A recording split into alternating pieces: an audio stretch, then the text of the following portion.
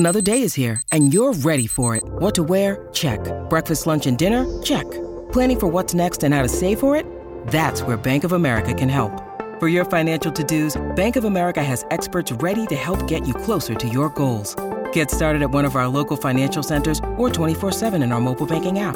Find a location near you at bankofamerica.com/talktous. What would you like the power to do? Mobile banking requires downloading the app and is only available for select devices. Message and data rates may apply. Bank of America N.A., member FDIC. How to Store Brownies So They Stay Soft and Chewy by Lisa Milbrand. Brownies are usually so delicious that it seems impossible that you'd have leftovers. But if you do end up with part of your pan left, you'll want to know exactly how to store your brownies so they don't go stale. If you're storing brownies at room temp, they should be wrapped tightly in plastic wrap and placed in an airtight container to help keep them from drying out and going stale. Brownies can be kept at room temperature for up to 5 days.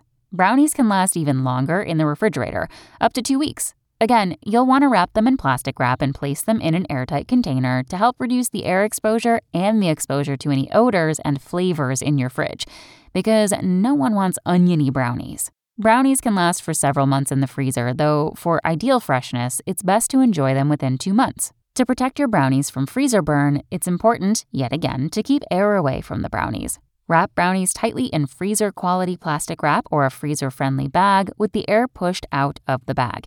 You can wrap it in a second layer of foil or place it in a freezer-friendly container as a second layer of protection. Remove the brownies a couple of hours before you're ready to enjoy, or use your oven or microwave to bring the brownies back to their fresh-baked glory. Thanks for listening. Check back tomorrow or go to realsimple.com for the latest. Want to learn how you can make smarter decisions with your money? Well, I've got the podcast for you. I'm Sean Piles, and I host NerdWallet's Smart Money Podcast. Our show features our team of nerds, personal finance experts in credit cards, banking, investing, and more.